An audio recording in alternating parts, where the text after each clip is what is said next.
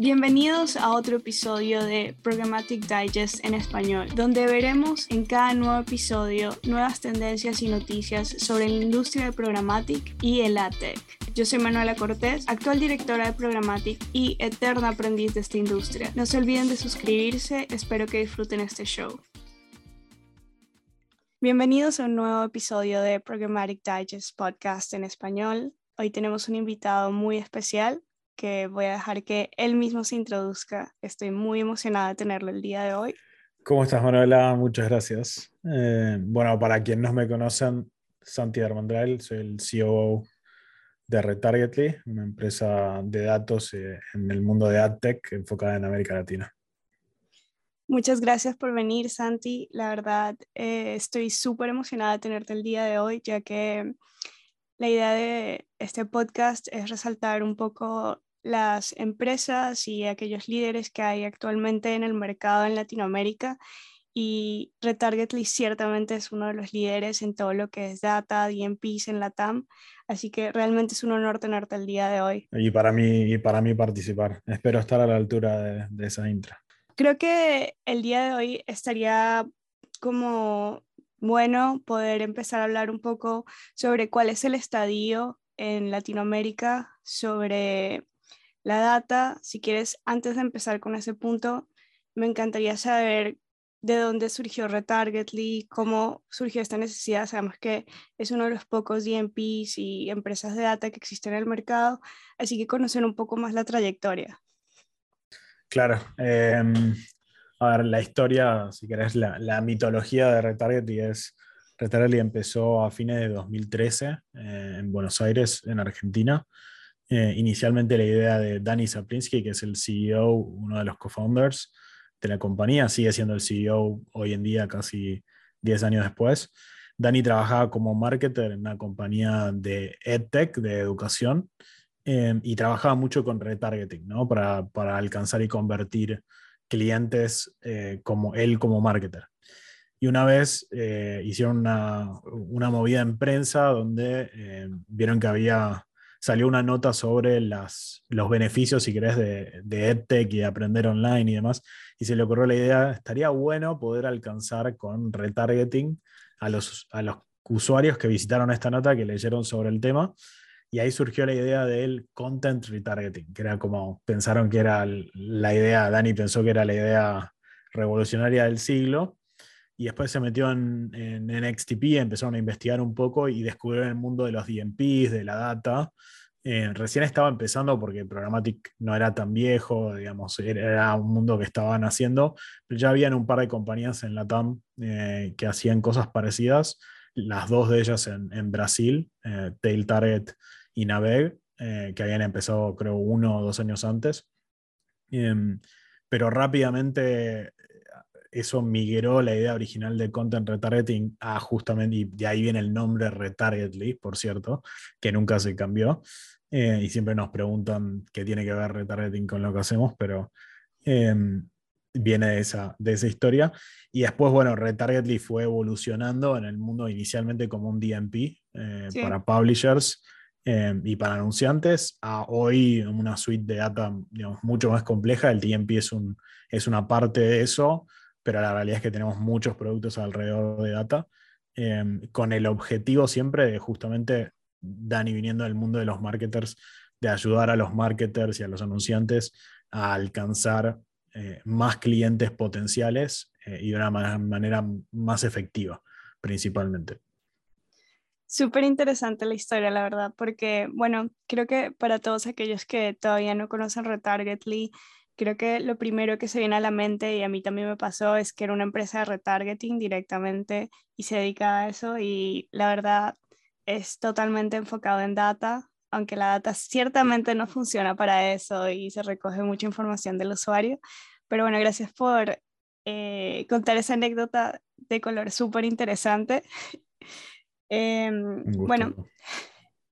Santi, ya yendo un poco más hacia el tema de lo que está la data en Latinoamérica, sabemos que es un momento súper importante en todo lo que es la recolección de datos, no solo por, bueno, la deprecación de cookies, que obviamente se está atrasando año tras año, porque creo que desde el anuncio de Google hasta ahora entendieron la magnitud de problema que se había generado a nivel industria ante todas las partes. Así que quería saber un poco que nos contaras la trayectoria o el trabajo que ha estado haciendo Retargetly, que creo que ha sido, a mi punto de vista, como el líder en esta temática en la región, trabajando con distintas agencias. Que nos cuentes un poco de esto.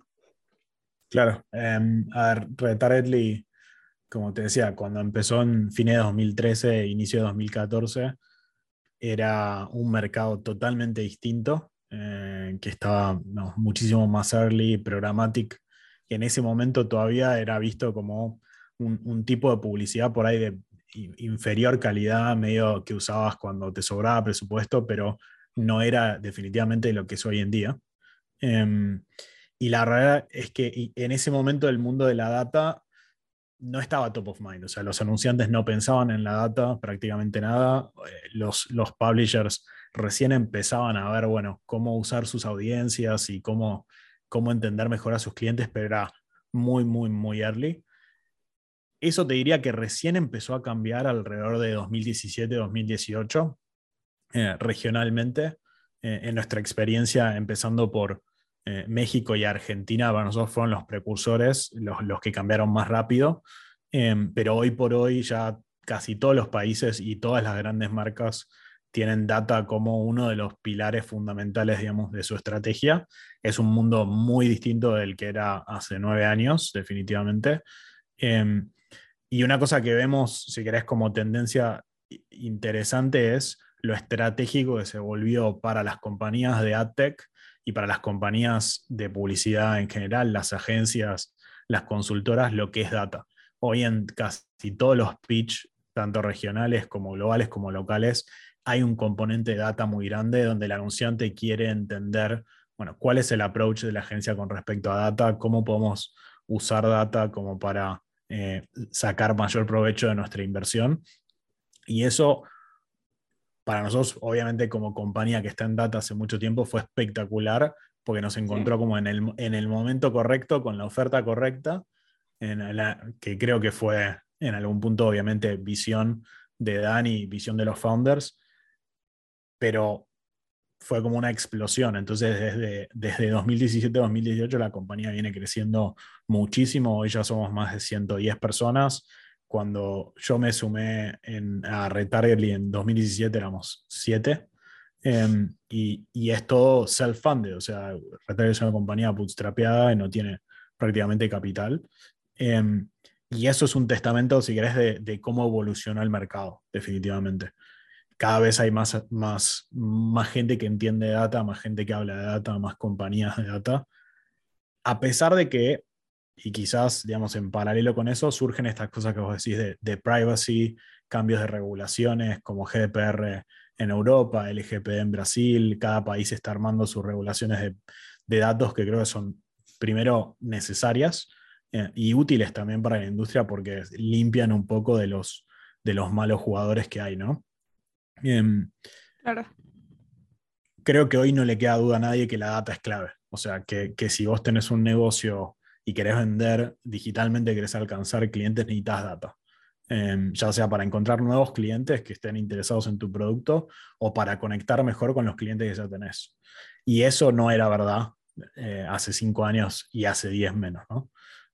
Así que creo que evolucionó muchísimo. Hay mucho por recorrer todavía. Yo vivo en Claro. Estados Unidos, tengo la suerte de vivir en Estados Unidos hace 4 años y veo el mercado de acá y veo lo lejos que está. Sí. Para que tengas una idea, mira, a nivel, nosotros estimamos que el share de gasto en data o tecnologías de data en América Latina comparado con el share digital total es alrededor del 1%. En Estados Unidos ese número es el 11%. Y eso dicho por el IAB, ¿no? Entonces, estamos lejísimos en ese sentido, pero creciendo muy rápido, creciendo mucho más rápido que otros lugares. Claro, sin duda, creo que compararse siempre contra Estados Unidos es bastante fuerte porque, bueno, por lo menos a nivel programático de la industria del gasto del revenue mundial, creo que es entre el 49 más del 50% solo pertenece a Estados Unidos.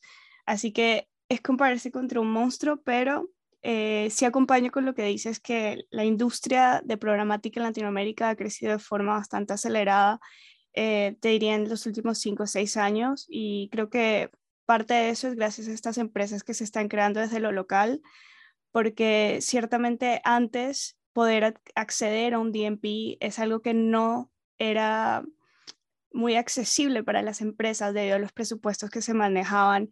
Para entrar a una empresa de Estados Unidos tienes unos thresholds muy altos y que ciertamente era bastante difícil de manejar para las agencias, el cliente final y sin duda los publishers.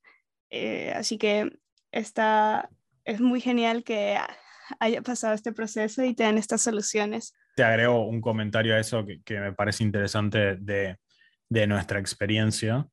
El modelo, o sea, si vos agarras el modelo tradicional de DMP, de los grandes DMPs, que para quienes no saben, los grandes son tres, son el de Salesforce, que era Crux, que es una adquisición que hizo Salesforce en su momento. El otro es BlueKai, que es una adquisición de Oracle, y el otro es el de Adobe. Esos tres son como los enterprise grandes. Después tenés algunos players más secundarios, por ahí mid-market, tipo Lotame, que son también basados en Estados Unidos. Pero una cosa que comparten todos es que el modelo de negocio normalmente es por cantidad de datos o procesados o recolectados y a precios caros, en dólares, que si vos sos una compañía latinoamericana, de cualquier país, obviamente, pero incluso de países por ahí que tuvieron mucha evaluación en dólares o problemas para pagar afuera y demás, cuando comparas esos costos con el spend promedio, no te hace ningún sentido. O sea, la efectividad nueva que te genera eso no vale la pena. Nosotros una cosa que hicimos fue pensar la tecnología desde las problemáticas de la TAM justamente, y en vez de cobrar por dato recolectado, hacemos todos modelos all you can eat con precios fijos para que el cliente sepa bien cuánto va a estar pagando cada mes, tenga previsibilidad, que es algo que es súper importante en América Latina, descubrimos, y por ahí en Estados Unidos no es tan importante. Entonces nosotros desde el producto y el modelo de negocio tuvimos, siendo latinos, digamos, en concepción y en nuestro trabajo del día a día, que adaptar y pensar el producto con esas limitaciones, ¿no? Y por ejemplo, entendiendo que, no sé, un DMP grande de Estados Unidos por ahí tiene 100 DSPs integrados. La realidad es que en América Latina la cantidad de DSPs grandes que hay no son tantos. Ponele que tenés 5, 6, 7. El más grande siendo Google. Pero en Estados Unidos Google por ahí tiene un 60% de market share, en América Latina es más cercano al 95-90%, entonces es muy distinto el mercado, desde las integraciones hasta el modelo de negocios, hasta todo el soporte, digamos, el modelo con el cual le cobras por horas de servicio al cliente, algo que nosotros no hacemos, que está incluido en el fee, y la mayoría de los DMP grandes corporate sí cobran. Entonces también al adaptar nosotros el modelo de negocios y el modelo de servicio a América Latina puntualmente, nos ganamos muchos clientes, muchos adeptos, tanto en el mundo de agencias como de publishers y de anunciantes, ¿no?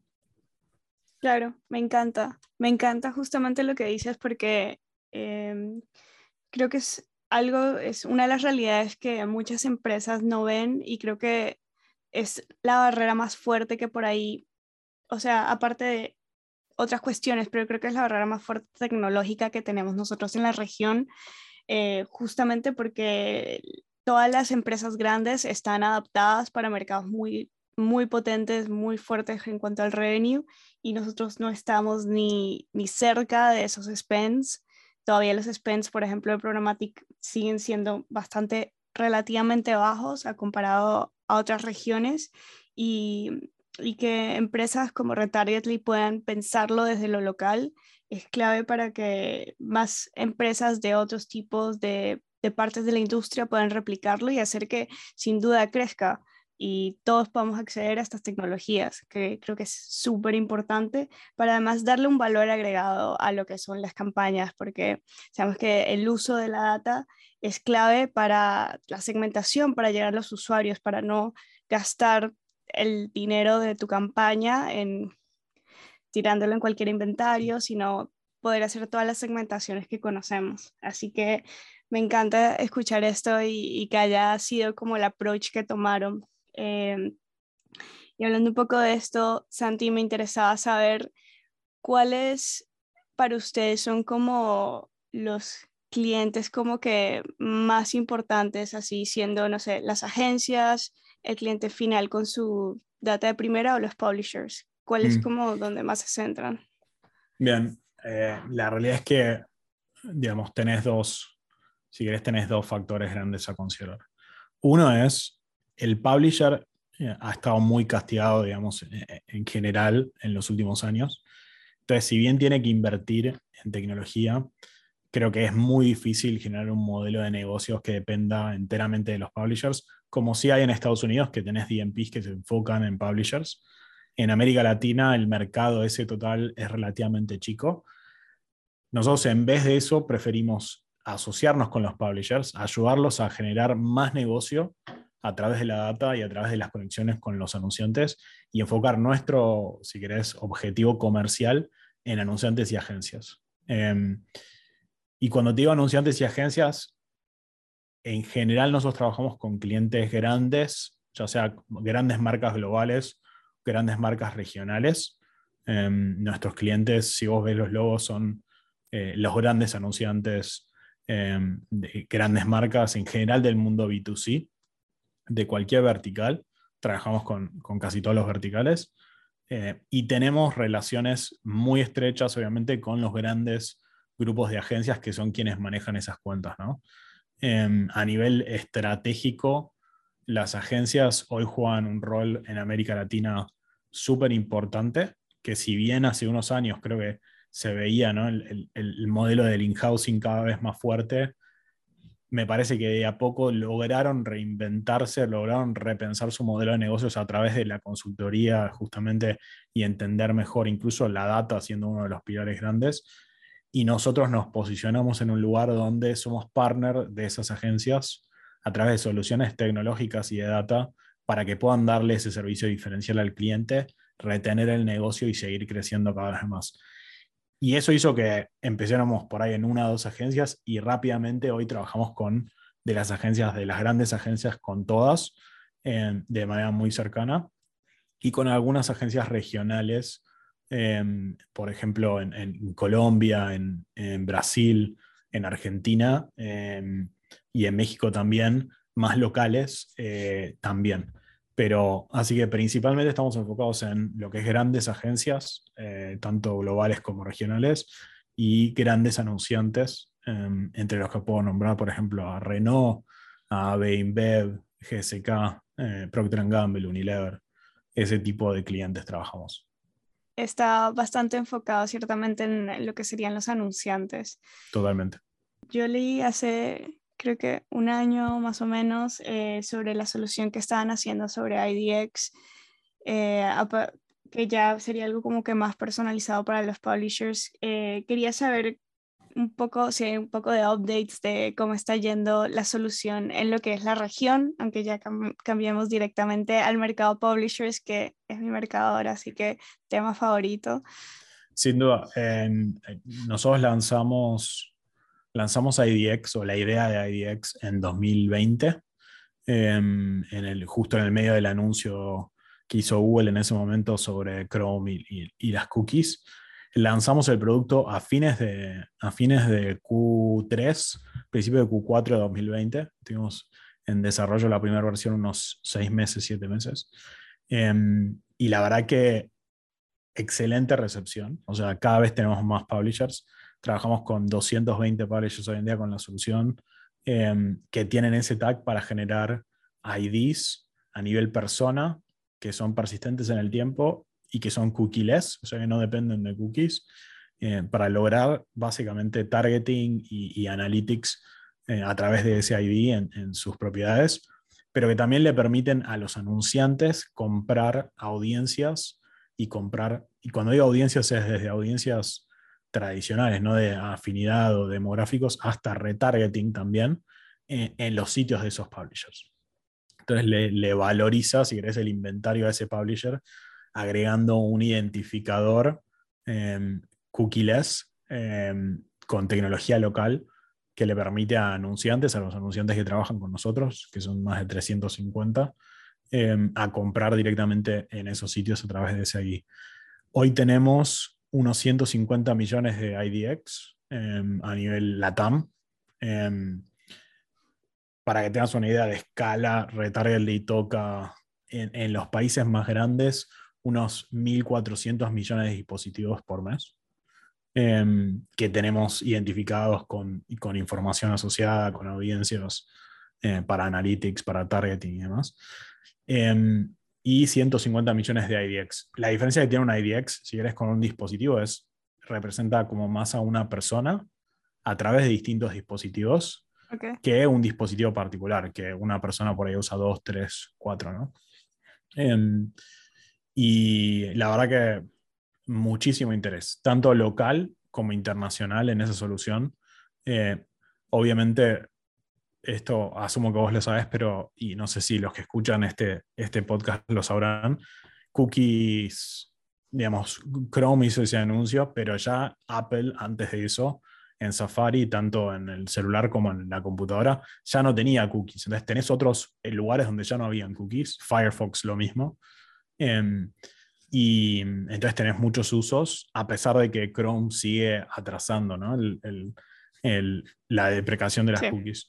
Pero la verdad que ese producto viene creciendo un montón a nivel interés de mercado y cada vez más. Y nos ha puesto en un lugar también de empezar a trabajar estratégicamente con algunos clientes que no hemos trabajado, y desde compañías globales con equipos basados en Estados Unidos o en Europa, para la TAM siempre, pero que por ahí antes era menos estratégico, ¿no? El servicio que nosotros ofrecíamos para esos anunciantes.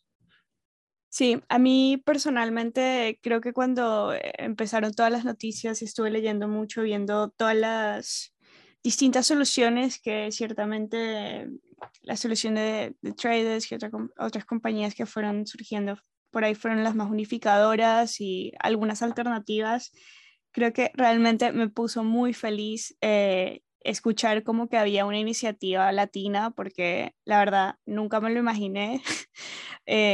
Y recuerdo que ha sido como que muy interesante ver cómo de repente en el mercado local se están surgiendo distintas soluciones que acompañan lo que está pasando en la industria y puede como además expandirse para que tecnologías nuevas vengan y en el momento de que ya tengamos que hacer ese cambio, estar muchísimo mejor parados.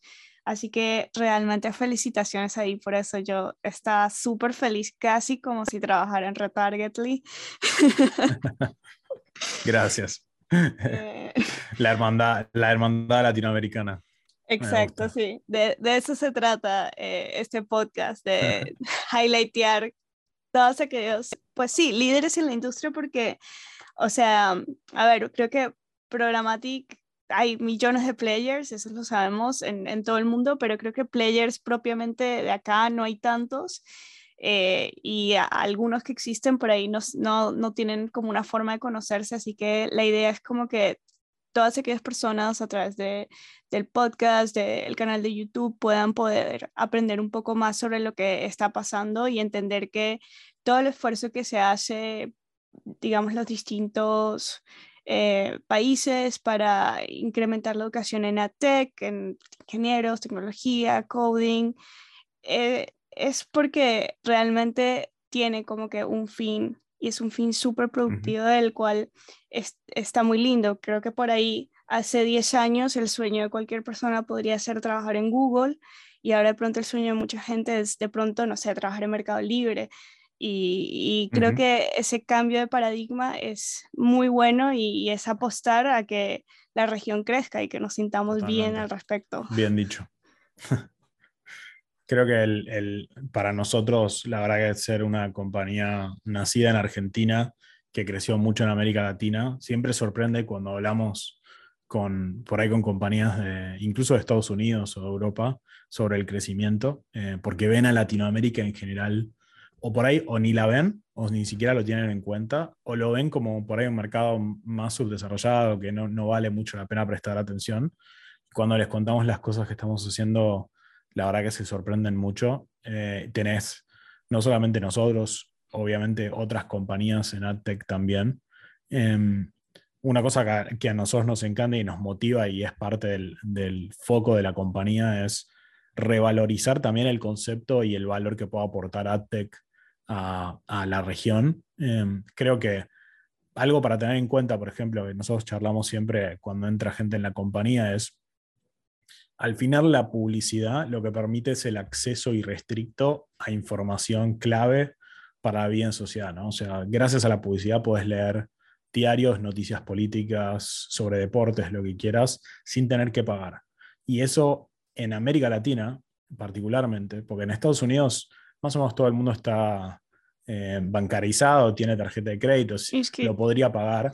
En sí, América Latina tenés muchísimo nivel de no bancarización, o sea, gente que no tiene tarjeta de crédito para pagar servicios digitales, entonces que no puede pagar suscripciones, o que directamente no lo puede, digamos, no le alcanza el dinero para pagarlo directamente, ¿no? Entonces, nosotros aportar nuestro, si querés, granito de arena a nivel visión de la compañía para permitir que eso siga siendo así y que vos puedas tener como medios y como industria digital, una industria digital vibrante que le genere a los medios capital para seguir informando a la gente sin tener que obligarlos a que les paguen una suscripción. Para nosotros eso es clave y es algo que nos motiva muchísimo y que vemos, no digo único de América Latina, porque obviamente pasa en otras regiones, ¿no? Pero es muy distinto, obviamente, a los mercados líderes de Programmatic y que para gente de afuera por ahí les cuesta un poco entenderlo, ¿no? Así que estamos súper orgullosos y por eso nos enfocamos mucho en la región, porque sabemos que tiene desafíos puntuales donde nosotros podemos hacer una diferencia. me encanta, sí. Buenísimo toda la visión que estás ofreciendo, tanto como la empresa como de un pantallazo general de lo que es el mercado. Creo que es súper valorado, tanto para las personas que escuchan como para saber que sí existen empresas que pueden apostar por gente local, por desarrollarse y para cualquier persona que nos escuche que está, no sé, estudiando o tratando de aprender sobre Programmatic, siempre están esas opciones de empresas que esperamos mostrar un poco más en los próximos episodios para saber que tenemos respuestas locales y desarrollarnos y crecer muchísimo como región. Y bueno, Santi, ya un poco más para ir cerrando, quería saber, bueno, ya sé toda tu visión sobre data, bueno, no toda, pero una parte, sé lo increíble que han estado construyendo como empresa, pero quiero saber un poco más sobre vos. No sé si nos quieres compartir algunos fun facts Claro. tuyos. Bueno, como dije, te cuento primero desde lo personal y después de lo laboral. Soy argentino, como verán por mi acento los que escuchan. Hay muchos igual que me dicen que mi acento ya no parece tan argentino, pero bueno, porque vivo hace 4 años, 5 años casi en Estados Unidos, ahora en Washington, D.C., que es por ahí es un fun fact también porque es raro. Estoy casado con mi esposa hace 3 años, ella es rusa, nos conocimos en Rusia en un viaje, así que otro fun fact. Y estamos esperando un hijo, así que estamos súper contentos. Después del lado laboral, la verdad que es muy atípica mi carrera, o por ahí típica en el sentido para los emprendedores no es tan atípica, ¿no? Pero para la gente normal es atípica. Yo estudié varias carreras en Argentina cuando era chico, no terminé ninguna y la dejé para empezar mi primer compañía a los 21, em, que fue primero una compañía, un medio, yo fui un publisher allá por 2011 y por eso también siento mucho lo que es, ¿no? Escribirse, que es algo que toma muchísimo tiempo de research y hay que hacerlo bien, hay que hacerlo con responsabilidad. Era una compañía por ahí similar a TechCrunch sobre tecnología, enfocada en el mercado, digamos, primero en español, enfocado en América Latina. Y con eso me fui metiendo, o sea, cuando la fundé no lo pensaba como soy un emprendedor y esto es una startup. Era más algo que me divertía hacer, ¿no? Y me fui metiendo cada vez más en el mundo de los startups. En ese momento, ahí empezaba en XTP Labs y distintos fondos en América Latina. 2011 era como muy early todavía. el ecosistema emprendedor recién empezaba. Creo que fui a uno de los primeros Experiencia Endeavor, que es un evento que se hace en Buenos Aires todos los años de la Fundación Endeavor, que es espectacular. Y ahí dije, listo, esto es lo mío, quiero ser emprendedor. Quiero ir para este lado. Me gusta el mundo de los startups. Así que a los 21 empecé mi trayecto. Eventualmente fundé al mismo tiempo que tenía esta otra compañía una red de afiliados que se llamaba Borku, y ahí me metí en el mundo publicitario y trabajábamos con grandes compañías de e-commerce principalmente y muchos affiliates. Un ejemplo es, por ejemplo, Promos Aéreas, no sé si lo habrás escuchado una vez, los de Argentina lo habrán escuchado. Un blog. Sí, Bueno, hace un blog muy, bastante. muy popular. Nosotros trabajamos con ese tipo de medios que promocionaban ya sea viajes, e-commerce, etcétera, y ganaban comisiones, y nosotros éramos como una red en el medio, ¿no? que hacía eso posible. Esa compañía la vendí en 2016. Tuve como un año que estuve buscando qué hacer, y justo Retargetly había empezado en 2013. Yo los conocía a los founders y habíamos colaborado, los había ayudado desde mi compañía a generar un poco de data también al principio. Y siempre me encantó lo que hacían. Seguimos siempre en contacto, seguimos charlando. Y un día me junté a comer con Dani, que es el CEO, que me dijo, me acuerdo que me escribió y me dijo, había empezado recién el año, me dijo,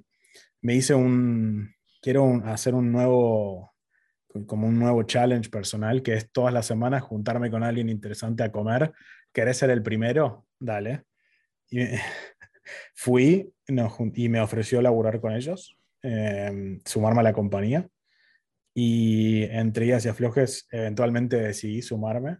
Primero como advisor en 2017 y eventualmente como parte del equipo directivo en 2018, en enero de 2018. Ahí la verdad que fue una movida espectacular, porque aprendí muchísimo de la industria, obviamente, pero también porque pude participar de vuelta en algo que realmente estaba early y que pude tener muchísimo impacto, ¿no?